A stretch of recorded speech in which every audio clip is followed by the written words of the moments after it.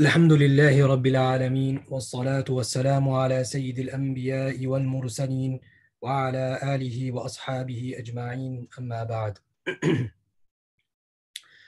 Today, inshallah, we will cover Surah Al-Ikhlas. This is one of those surahs that we find many virtues related to it.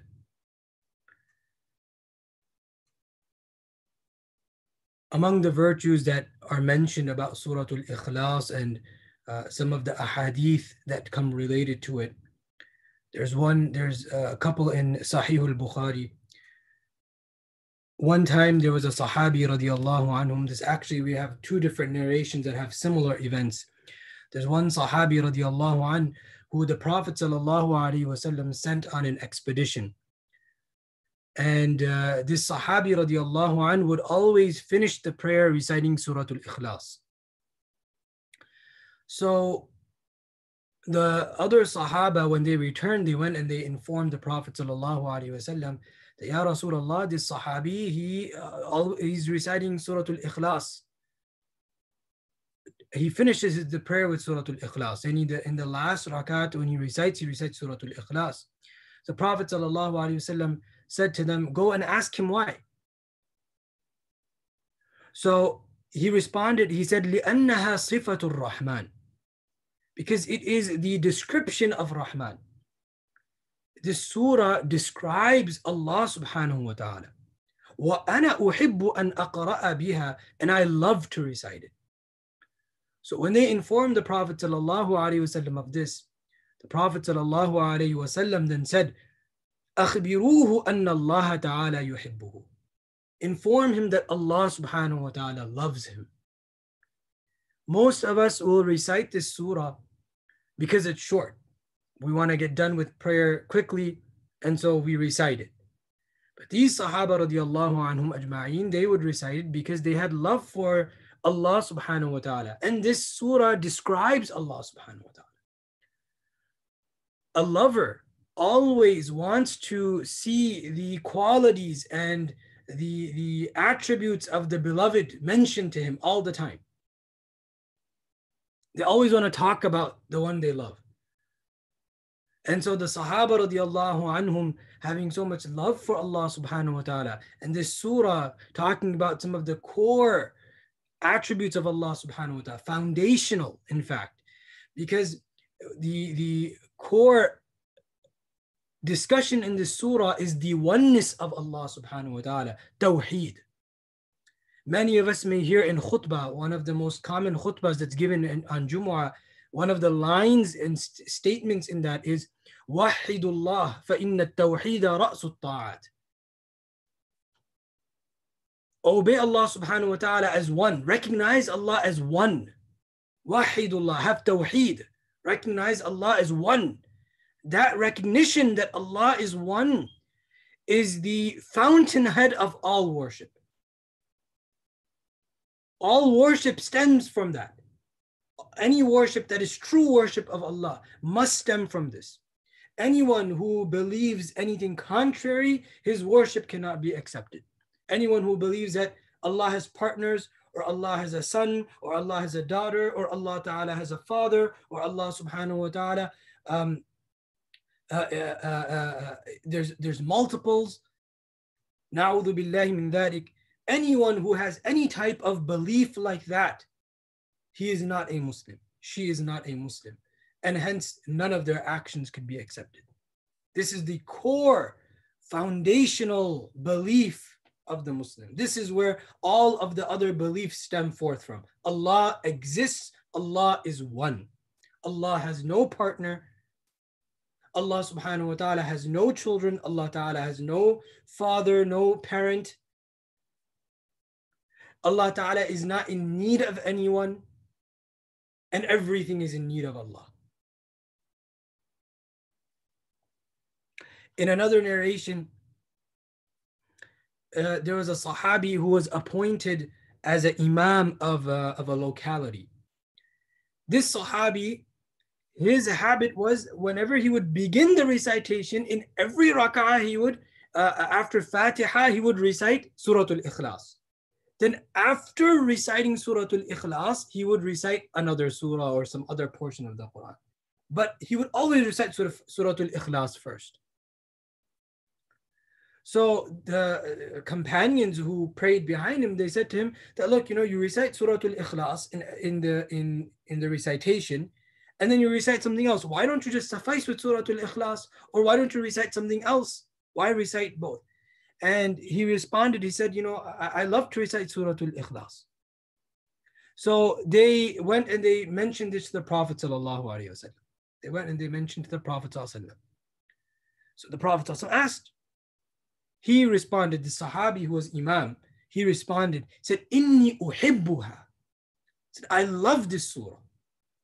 Of course, why would he love this surah? It is because, again, of the contents of what is being discussed in this surah, the oneness of Allah.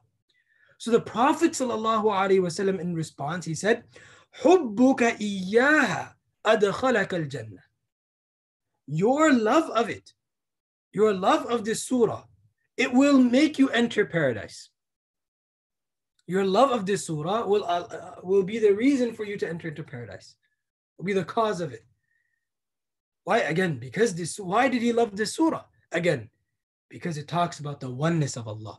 And loving this surah means what? A person has love for Allah subhanahu wa ta'ala.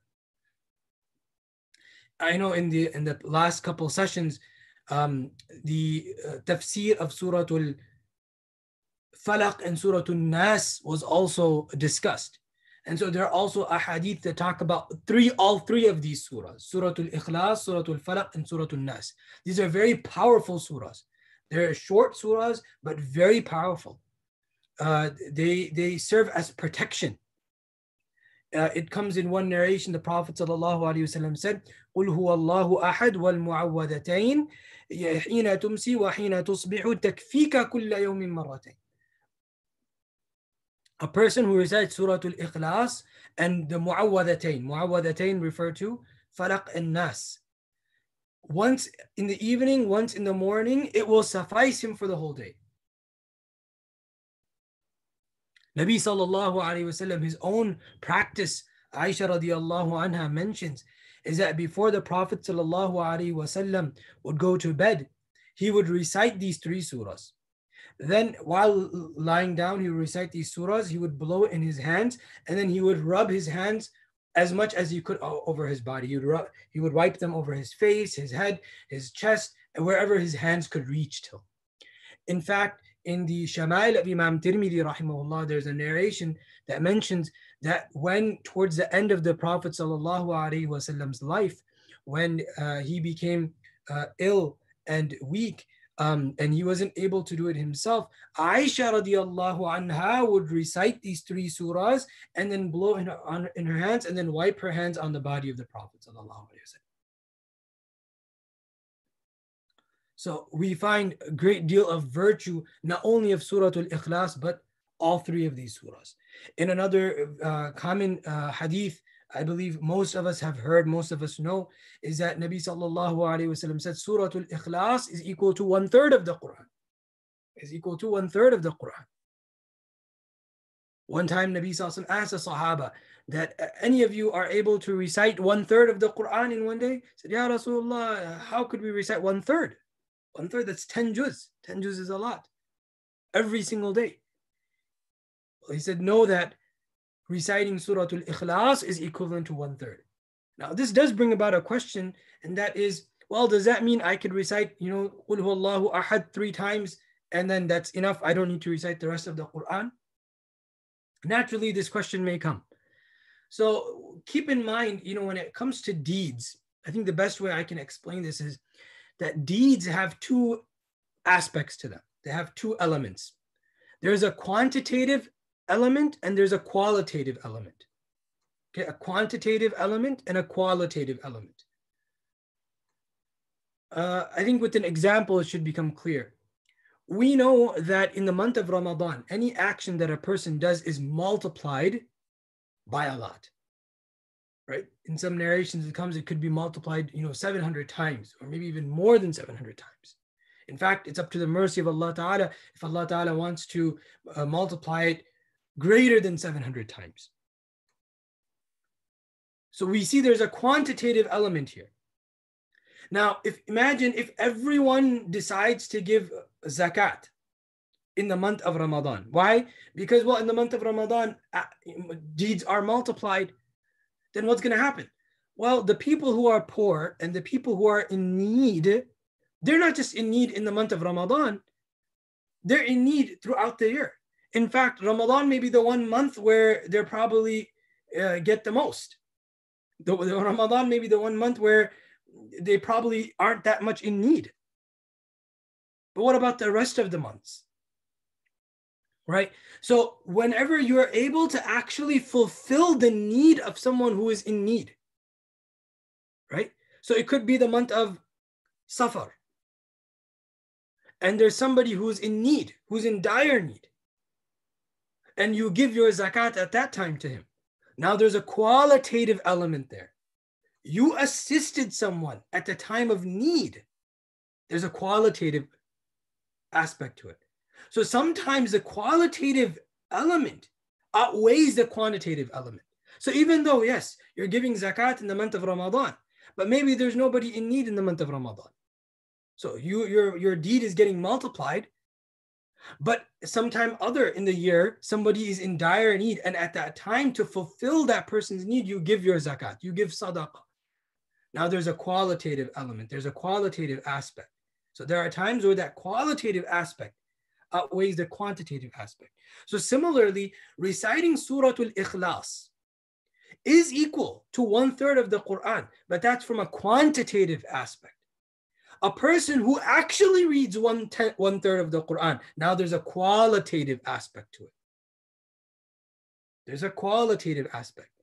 A person who recites the Qul Huwallahu Ahad 3 times, yes, in terms of quantity, the reward may be equal to reciting one whole Quran. But a person who recites the whole Quran, even if it takes him a couple of days, even if it takes him a month or so, there's a separate type of qualitative barakah that is produced from that. So no one should ever feel that, oh, well, just because I'm reciting Surah Al-Ikhlas, I don't need to recite the Quran. I've recited 10 juz today.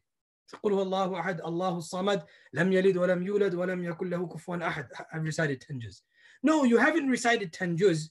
You got the reward of reciting 10 juz. But that shouldn't prevent you from reciting 10 juz, because the qualitative reward of reciting 10 juz is different. Okay? So a lot of times, you'll find in narrations there are things like that. If a person does this action, there's this much reward. If a person does this action, there's this much reward. And a person may think that, oh, if I do this action, I don't need to do X, Y, and Z other actions. No, you should do other actions as well. These narrations are there to encourage this specific thing. It's not there to deter you from other actions. So for example, this narration of anyone who recites Surah Al-Ikhlas, it's as if they've recited 1/10 of the Quran, or the reward of it is 1/10. It's to encourage you, motivate you to recite Surah Al-Ikhlas often. It's not there to deter you from not reciting the rest of the Quran. Okay, so I think that's a very important thing to keep in mind. In any case, we find that there is a lot of barakah, there's a lot of reward, there are a lot of virtues associated to this surah. So inshallah, let's begin, and I'll recite the whole surah first. In these tafsir sessions, alhamdulillah, right, at the moment we're having these tafsir sessions online. Inshallah, hopefully once the programs and everything goes back to normal, some of these programs will be held in the masjid. The tafsir, we were having that before in the masjid. Inshallah, that will at some point in time, we make dua that it resumes in the masjid. But when we're home, it gives us the opportunity that when we're reciting the surah, if we have the mushaf open and we're following along, that has 2 benefits. One benefit is you're following along, and you can see how I'm pronouncing each word. That way, you can try to pronounce the words and the ayat in a similar way. That way, it will help correct the tajweed. The second benefit of having a mushaf open is that you will be able to recall. You'll be able to see the word, and whatever explanation is attached to the word, you'll be able to recall that anytime you recite the surah. Inshallah. Right? So next time you're reciting Surah Al-Ikhlas in prayer, the word comes, for example, the word As-Samad comes. Now you'll be able to associate whatever meaning that's attached to it with this word. And so you'll keep that in mind when you're reciting it. And in fact, a lot of times, just to give you a little brief background about why surahs of the prayer. These are the surahs that often people recite in prayer. These are the short surahs that every Muslim pretty much memorizes, right? The last 10, last 20 surahs are generally those surahs that every Muslim has memorized. And every Muslim will then obviously recite in the prayer. The thing is, one of the most common questions that come to us is, how do I make my prayer more engaging? How do I improve my prayer? How do I increase the spirituality in my prayer? Keep in mind, prayer is something that you have to work on. Think of it like a skill, right? You don't develop a skill over a day. Maybe perhaps certain skills, right? But depending on how significant the skill is and how difficult the skill is, it's going to take some time. Yeah, maybe there are certain skills you can learn within a day. But the loftier the goal is, the longer the time it's going to take. And you have to be ready to spend that time. Okay. Similarly, when it comes to prayer, that's a very lofty goal, to be able to have a connection with Allah in your prayer, to be able to pray in such a way where you're mindful and conscious of Allah subhanahu wa ta'ala. That's a very lofty goal. And it's a beautiful goal. Everyone should have that goal, that I want to have a prayer where my mind is attached and connected to Allah subhanahu wa ta'ala. My heart is connected to Allah. This is one of the characteristics that Allah subhanahu wa ta'ala mentions about the believers. قَدْ أَفْلَحَ الْمُؤْمِنُونَ الَّذِينَ هُمْ فِي صَلَاتِهِمْ خَاشِعُونَ. This is in fact the very first description after the fact that Allah ta'ala calls them believers, they believe in Allah. The very first thing Allah ta'ala mentions in this ayah, in Surah Al-Mu'minun, is that they are those who have khushu' in their prayer. They have a concentration, they have a fear of Allah ta'ala. Their heart is connected to Allah subhanahu wa ta'ala. So how do we build that connection? Well, one of the easiest ways is to know what you're reciting in prayer. When you say Allahu Akbar, what does Allahu Akbar mean? When you read the Thana, Subhanaka Allahumma wa bihamdika, do you know what you're saying? When you're reciting Surah Al-Fatiha, Alhamdulillahi Rabbil Alameen, are you just racing through it, or are you actually trying to ponder over the words? You can only ponder over the words properly if you know what you're reading. That's one of the benefits of learning the tafsir of these surahs. So that when the next time you stand in prayer and you're reciting these ayat, you keep in mind that the translation and the meaning of these ayat. That is going to help remove any waswasa. That's going to help remove any type of random thoughts coming to your mind. Why? Because now you're paying attention to something. Most often what happens is when we're reciting or when we're in prayer, if we're praying especially by ourselves, we don't know what we're reciting. So we're just kind of zooming through it. Or if, for example, we're praying behind an imam. Now, I know in those prayers where there's no recitation, it may be a little bit difficult. But even, for example, those prayers like Maghrib, Isha, and Fajr, where the imam is reciting out loud, we don't know what the imam is saying. So if we don't know what the imam is saying, we're not going to be able to have that kind of concentration in prayer. And I can assure that anyone who does study a little bit of Arabic, who studies a little bit of the Quran, they will appreciate this more. I know, alhamdulillah, right now at our seminary, we're having our exams. And so the students who did the 1-year program, it's a 1-year, Arabic and Islamic intensive program. And one of the things you study, one of the focuses of the program is the Arabic language.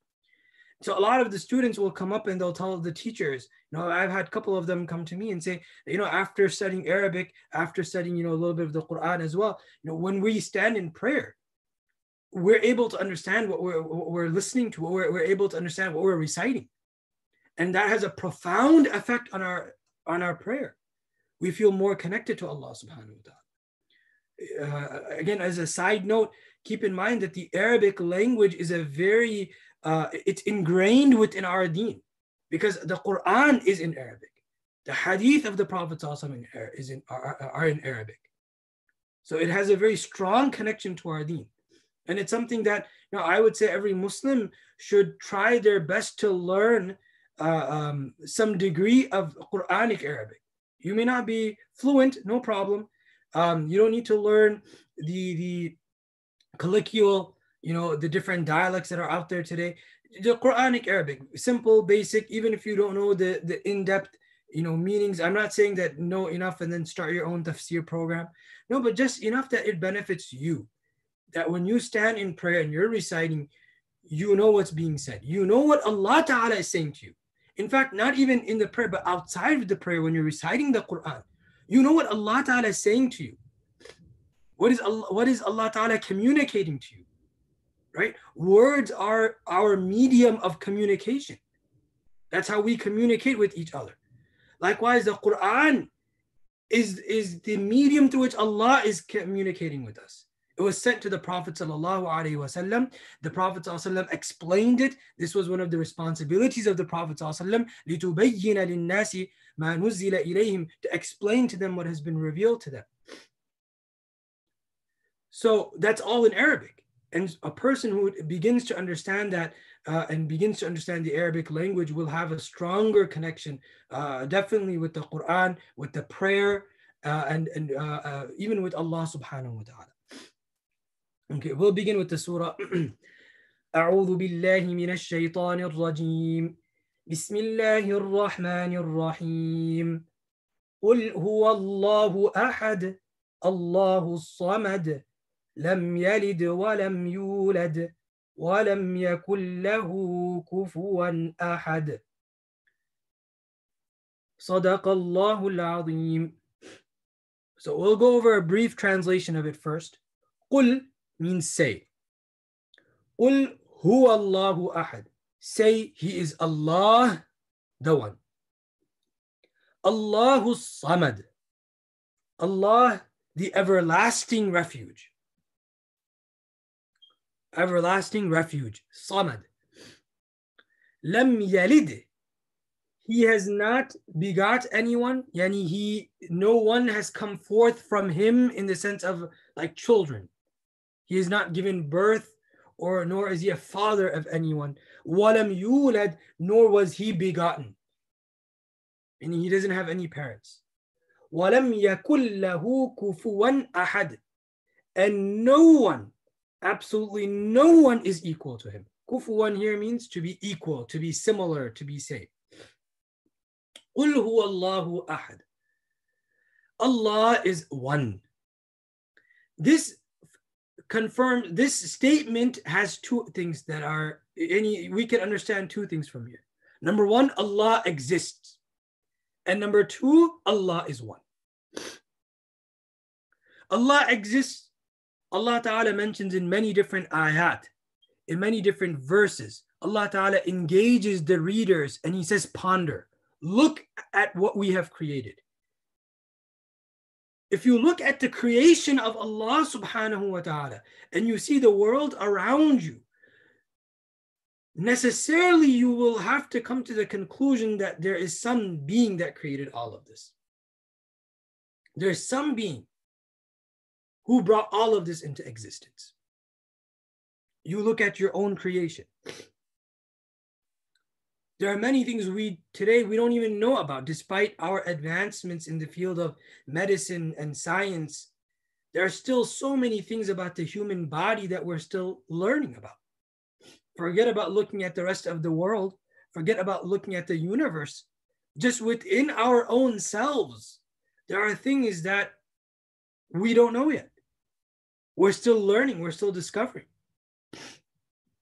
You see the human body and how it functions. Anybody who has even a cursory knowledge of biology and understands how different organs function, and the smallest part of the human being, the living part of the human being is the cell, and how the cell is composed of so many different other organelles. It's amazing, subhanallah. It's amazing how all of that works together. And yet, a person, it doesn't make sense to me how when a person looks at this but doesn't recognize that there has to be someone who created this. There's such a perfect system that's working in play within our body. This is just one cell that I'm talking about, right? Then there's different organs, how they work together, how they collaborate, if you want to so call it. The heart, the lungs, the brain, and the eyes, the ears, all of it working together, and you're seeing this, you're observing this. How can that not allow a person to recognize that there has to be some being out there? All right? If you do look farther than that, you look at the world, how the world is, the earth, the planet, what this planet has to offer. There's no other planet like this planet in the universe, at least not that we've discovered and yet. The earth, how it orbits the sun, the movement of the moon, the earth and the moon and their movement and their rotation and their orbit around the sun, around the moon's orbit around the earth's orbit around the sun. Or the planets, anyone who takes an astronomy class, subhanallah, there's just so much precision in Allah subhanahu wa ta'ala's creation. Within this planet, you go into looking into the oceans, subhanallah, marvelous. There are things about the oceans that today we still have not discovered. All of that is indicating to this idea that Allah exists, and it's indicating to the fact that Allah is one. One poet beautifully said once, كُلُّ شَيْءٍ لَهُ آيَةٌ تَدُلُّ عَلَى أَنَّهُ وَاحِدٌ. Every single thing is a sign indicating to this fact that Allah is one. There's no two Allah, there's no three, there are no other beings that have equal power. I mean, that's something that even we understand in our normal systems that we have. You have, for example, a government. You know that there has to be one person running the government. Two people cannot be given the same authority. Imagine if in one place you have two people given the same authority. It doesn't work. One person will try to cancel the other person's order. And if they have the same authority, it's just going to go back and forth. In one household, you have one person. Right? In one place, in one living system, you can have one person with a type of authority, and it cannot be at that degree, at the highest degree. You can't have other people of that same power. So system falls. You have in any organization, you have a president. You don't have two presidents. You have a vice president, but you have only one president. In a monarchy, you have one king. You don't have two kings. If you get two kings under one monarchy, the system's going to collapse. You have, in our Islamic history, we had at one time, in one place, you had one Khalifa. Anytime you try to bring in two Khalifas, guess what? With equal power is going to be problematic. System's going to collapse. That's something that we naturally understand. So then for the universe, that's functioning so beautifully and so perfectly and with such precision and accuracy, how could there be two? لو كان فيهما, Allah Ta'ala says in the Quran, لو كان فيهما آلهة إلا الله لفسدتا. If there were gods other than Allah subhanahu wa ta'ala, the heavens and the earth would collapse. If there were others to rival the power of Allah Ta'ala, the heavens would collapse. I remember when in high school, I believe in one of the English classes, one of the things that they teach is Greek mythology, right? Greek mythology is nothing but, like, fantasy. It's nothing but people's their ideas that they brought together. It has no reality to it, right? And you see that, right? It's quite funny, in fact, sometimes to see where you say, okay, you have this one, in their mythology, you have Zeus, and you have then these other, gods, and then you have demigods, and you see how each one is fighting the other. And subhanallah, how could that be a description of God? Na'udhu billahi min dhalik. We seek Allah Ta'ala's protection from these types of things, but it goes to show you how when shaitan takes a person's mind away from the truth, then subhanallah. Same thing with Hinduism, is you see there how many gods there are. How many people are you going to worship? How many deities are you going to worship? And when you look at the myths that are the fantasy that's involved, and the stories that sometimes are there, and how one god is clashing with another god, these are not gods. These are like human qualities that you're just simply reflecting on what you perceive to be as God. Allah is one. قُلْ هُوَ اللَّهُ أَحَدٌ. قُلْ هُوَ اللَّهُ أَحَدٌ. Allah is one. He is one not only in his being, he is one in all of his sifat as well. What that means is that no attribute of Allah subhanahu wa ta'ala can be compared to anyone else's attribute. If Allah ta'ala has the attribute of mercy, others may have mercy. Others may demonstrate mercy, but recognize that the mercy that other creation demonstrates is nothing compared to Allah's mercy. He is one in all of that. Allahu Samad. As-Samad, Ibn Abbas radiallahu anhuma, he says, in the original Arabic language, As-Samad, it refers to that chief, that leader who everyone in the village brings their needs to. It's that leader, that chief, who everybody in the village brings their needs to, and he doesn't go to anyone for his needs. And so here, As-Samad is then Allah, who everyone, not just everyone, but all creation is in need of Allah subhanahu wa ta'ala. All creation brings its needs to Allah subhanahu wa ta'ala. Allah is not in need of anyone or anything. Ya ayyuhan nas, antumul fuqara'u ila Allah, wallahu huwal ghaniyyu. O people, O mankind, you are all faqir, you are all beggars. You have nothing of yours.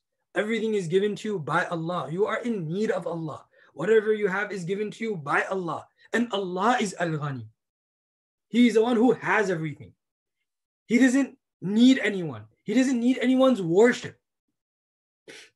It comes in one narration, I believe in Tirmidhi, that if all of creation, the first of them, the last of them, the men of them, the women of them, the human of them, the jinn of them, if all of them together were to worship Allah subhanahu wa ta'ala, if they were to worship Allah subhanahu wa ta'ala, and they were to beg Allah subhanahu wa ta'ala, they were to beg Allah subhanahu wa ta'ala, and Allah ta'ala were to give them whatever they begged for,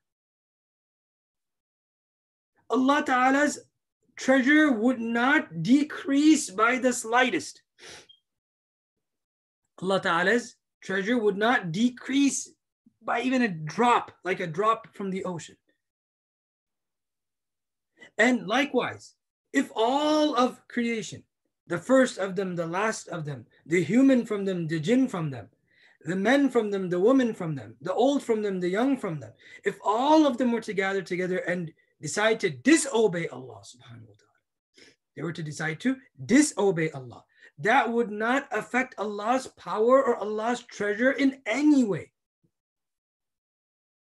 We are the creation of Allah ta'ala. We are in need of Allah ta'ala. Allah ta'ala is not in need of us. Whatever we do, in fact, the benefit of it goes to us. We worship Allah Ta'ala, the benefit of that we get. One who doesn't worship Allah Ta'ala, punishment is his. It's not affecting Allah Ta'ala in any way. Allahu Samad. He is not in need of anything or anyone, but all things are needing him. All things need him. His very existence, our existence, or you can say his very existence is the reason why we exist. Our existence, even our existence is not comparable to the existence of Allah. What does that even mean? Like Allah Ta'ala is. Qul huwallahu ahad, Allahu samad. That's why there are certain realms, there are certain degrees where after which a person, beyond that, their mind is not able to comprehend. That's just because of our own limitations that we have, right? So for example, when we talk about the knowledge of Allah, the knowledge of Allah is infinite. What does that mean? Just the idea and concept of infinity, something being infinite. That's not something that the more you think about it, you come to realize you don't completely truly recognize that. You don't completely truly understand that. Why? Because you and I are finite beings. We had a beginning. We can only think of in finite terms, right? Infinity is as a concept is there. We use it in in different higher higher education, higher mathematics and whatnot. But it's a difficult concept to grasp. Infinite, something being infinite. Even in the hadith, it comes in the story of Musa alayhi salam and Khadir alayhi salam that while they were traveling, they saw Khadir alayhi salam saw a bird taking a sip from this large, vast body of water, and he said, "Oh Musa, you see the drop that this bird took from this large body of water. Do you think it decreased anything from the water?" He said, "No, it's like a small droplet that this bird took from this." And you imagine the ocean, you have the Pacific, a small drop from there. He said, our knowledge is like that compared to Allah subhanahu wa ta'ala. Our knowledge is like that drop from the ocean. And the ocean is like the knowledge of Allah. Even then, that example is just there for you and I to begin to understand. Otherwise, even that example does not do justice to the knowledge of Allah, because even an ocean is limited. Even an ocean has its boundaries. Even an ocean has its boundaries, but the knowledge of Allah has no boundaries. The qudra of Allah, the power of Allah has no boundaries. Now, based on that, we understand taqdeer, right? What is taqdeer? It's the infinite knowledge of Allah Ta'ala. His knowledge of what is, what was, what is, what will be. And even then, these three concepts are attached to us because we live in time. What was, what is, what will be. Allah is the one who created time. Allah is not bound by time. Allah is not bound by time. We're bound by time. We're bound by time and space. Allah Ta'ala is the one who created time and space. Okay? That's قُلْ هُوَ اللَّهُ أَحَدٌ اللَّهُ الصَّمَدُ لَمْ يَلِدْ وَلَمْ يُولَدْ. He is not begot. He neither begot anyone nor was he begotten. And he has no children, nor does he have any parents. Why? Because that also gives this idea that your children are similar to you. Your children have similar features to you. You have similar features to your parents. That brings about this whole idea of there being other demigods, or there, this concept of there being other people who could rival. You see, like imagine in cases of power, in monarchy, right? You have a king. He has a son. The son at times may fight for that power. There are incidents you will find in history where the spring, the heir, the son, offspring, the heir to the throne, he actually does something to get rid of the king, his own father. Why? Because he wants that power, right? So it means what? These are people who have similar powers. And we already established nothing is like Allah subhanahu wa ta'ala. Hence, Allah Ta'ala has no children. Allah Ta'ala has no parent. Allah is one. Allah has no beginning. Allah has no end. Beginning and end are concepts that are related to us. Beginning and end necessitate time, perhaps. But Allah subhanahu wa ta'ala, again, He's not bound by time. Allah was always, Allah will always be. Allah was there, Allah will be. And how that is, again, this is where our mind, we have to recognize that our mind has very limited capacity. There's a limit to what we can then imagine beyond that. وَلَمْ يَكُنْ لَهُ كُفُوًا أَحَدٌ. Kufuwan means same, similar. And there's absolutely no one, for those who may have studied a little bit of Arabic, you'll find that the order and arrangement in this ayah is switched a little bit to produce some other benefit, right? وَلَمْ يَكُنْ لَهُ كُفُوًا أَحَدٌ. So in Arabic, what happens is you have a general structure, and anytime you switch something from that structure, then it produces some other meaning.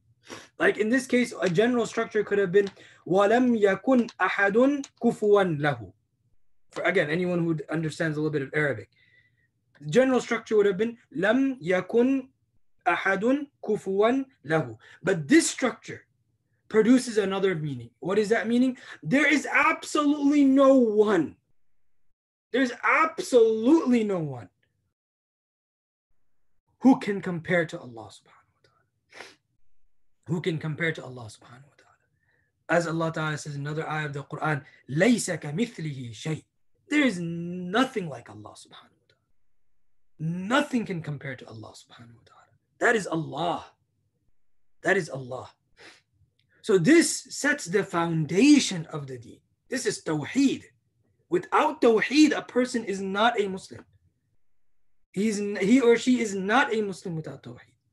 Now, Tawheed has two different elements to it that commonly are discussed. One is in terms of creed, in terms of what you believe. Then the second is in terms of practice. Okay? When we say that a person is not a Muslim, he's not a mu'min, a believer, we're talking about from the creed aspect. You have to believe that there is only one Allah. There's no other than Allah. There is Allah, and there's no one who is like Allah. And Allah is one. No one can compete and compare to His being or His attributes. Okay? One who believes that, right? That's the now foundation of creed. Whoever doesn't believe that, then is not a Muslim. The second is in terms of our own practice. Now, what happens is we may believe in Allah subhanahu wa ta'ala, and we may believe that obedience is only to Allah subhanahu wa ta'ala, but then we have to look at our own actions. What do our actions represent? What do our actions express? If, for example, a person is doing something, following his desires, which goes against the commandment of Allah subhanahu wa ta'ala, well then in a way he is doing what? He is obeying his nafs. Likewise, when it comes to people, if you take an order from someone else that goes against the command of Allah subhanahu wa ta'ala, now you have obeyed that individual and you have disregarded the obedience of Allah. Now, that doesn't make a person mushrik, right? Because in your heart, you still believe in one Allah. But that is what we call shirk in terms of amal. Shirk in terms of amal. That in our actions, we're not representing, we're not expressing what we believe in our heart. That's something we need to work on. Okay, that's something we need to work on. that just like what we believe, if we believe that Allah is one and that Allah is the only being deserving of worship, then that's how our actions, that's what our actions should represent. That we show that in our action. A couple of examples. Time for prayer comes. Now, alhamdulillah, with prayer, yeah, you have a span of time that you could pray in. Fajr time comes. You're extremely tired. You don't want to wake up. You delay the prayer, and then finally, when you have enough time where you could pray, you could get up and pray. What do? You choose not to pray. You prefer your sleep. Well, there's a problem there. You gave preference to your own desire over the commandment of Allah. You have to fast in the month of Ramadan. You don't feel like fasting, but you have to fast. You don't fast, you have just given preference to your desire. We're not talking about exceptions. We're not talking about different circumstances. Of course, there may be certain circumstances where a person may not be able to fast or whatever the case may be. We're not talking about those circumstances. We're just talking about normal circumstances.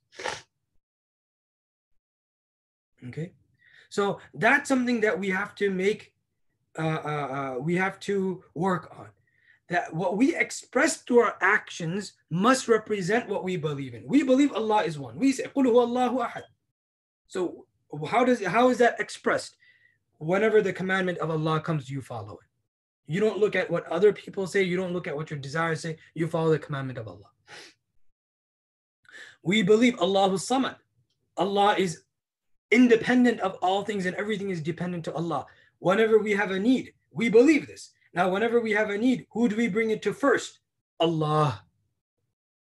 We bring it to Allah first. We make dua to Allah, Ya Allah, this is my need. Ya Allah, assist me in this need. After that, if we want to use whatever means that are available to us, go ahead. That's part of our deen. You can use the means that are available to you. If that means asking someone for help, no problem. But who do you go to first? Allah. Why? Because what did we just say? Allahu Samad. We need Allah. Allah is not in need of us. And there's no one who can help us or benefit us except for Allah. There's narrations of this meaning as well, that if the whole creation together were to come and try to benefit someone, they can't. And where if Allah Ta'ala had decided that this person won't get any benefit, there's nothing anyone or anything could do. Gather the greatest of superpowers that are out there, gather all the money you want, that people won't be able to do anything. And if Allah subhanahu wa ta'ala wishes to protect someone, then if the whole world is against him or her, if the whole world gathers together, their armies and their technology and whatnot, to harm this individual, they will not be able to. Why? Because Allah subhanahu wa ta'ala has made that decision. You see that time and again in the life of the Prophet sallallahu alaihi wasallam. You have certain moments where if you were to simply look at that moment by itself in isolation, without looking at what happens afterwards, you would have thought, a person would have came to the conclusion, oh, this is it. But you find time and again in the seerah, you find in the life of the believers, you open up any book that has like biographies of some of the pious people and some of the things that they had to go through. You see that subhanallah, the whole world is trying to eradicate them, and yet subhanallah, somehow they're still there. What is that? What is that somehow? That is Allah, right? So whenever we have a need, who do we present that to first? We present it to Allah. We don't present it to anyone or anything else. We present it to Allah first. Then, as I said, whatever means are available, we use that. So that is how we try to express and represent what we believe through our actions. There are some ways. Allah subhanahu wa ta'ala give us the tawfiq to understand and to implement what was heard, what was said. May Allah subhanahu wa ta'ala give us insight to the Quran, allow us to develop a connection with the Quran, allow us to learn the Quran and grow in our understanding of the Quran so that through it we get closer to Allah subhanahu wa ta'ala. One final ayah from the Quran. This is the last ayah of Surah Al-Kahf. Allah subhanahu wa ta'ala says, فَمَنْ كَانَ يَرْجُو لِقَاءَ رَبِّهِ فَلْيَعْمَلْ عَمَلًا صَالِحًا وَلَا يُشْرِكْ بِعِبَادَةِ رَبِّهِ أَحَدًا. Anyone who desires to meet Allah, فَمَنْ كَانَ يَرْجُو لِقَاءَ رَبِّهِ, whoever wants to and desires to meet his Lord, فَلْيَعْمَلْ, what should he or she do? They should do righteous deeds, good deeds. وَلَا يُشْرِكْ بِعِبَادَةِ رَبِّهِ أَحَدًا, and they should not associate anyone in their worship with Allah subhanahu wa ta'ala. They should not associate anyone with Allah in their worship. So it's in terms of both, in terms of our creed, in terms of our belief, as well as in terms of our actions. We should not associate anyone or anything. We should not give preference to the command of anyone or anything above the command of Allah subhanahu wa ta'ala. Subhanallah wa bihamdi, subhanakallahumma wa bihamdik, nashhadu an la ilaha illa ant, nastaghfiruka wa natubu ilayk.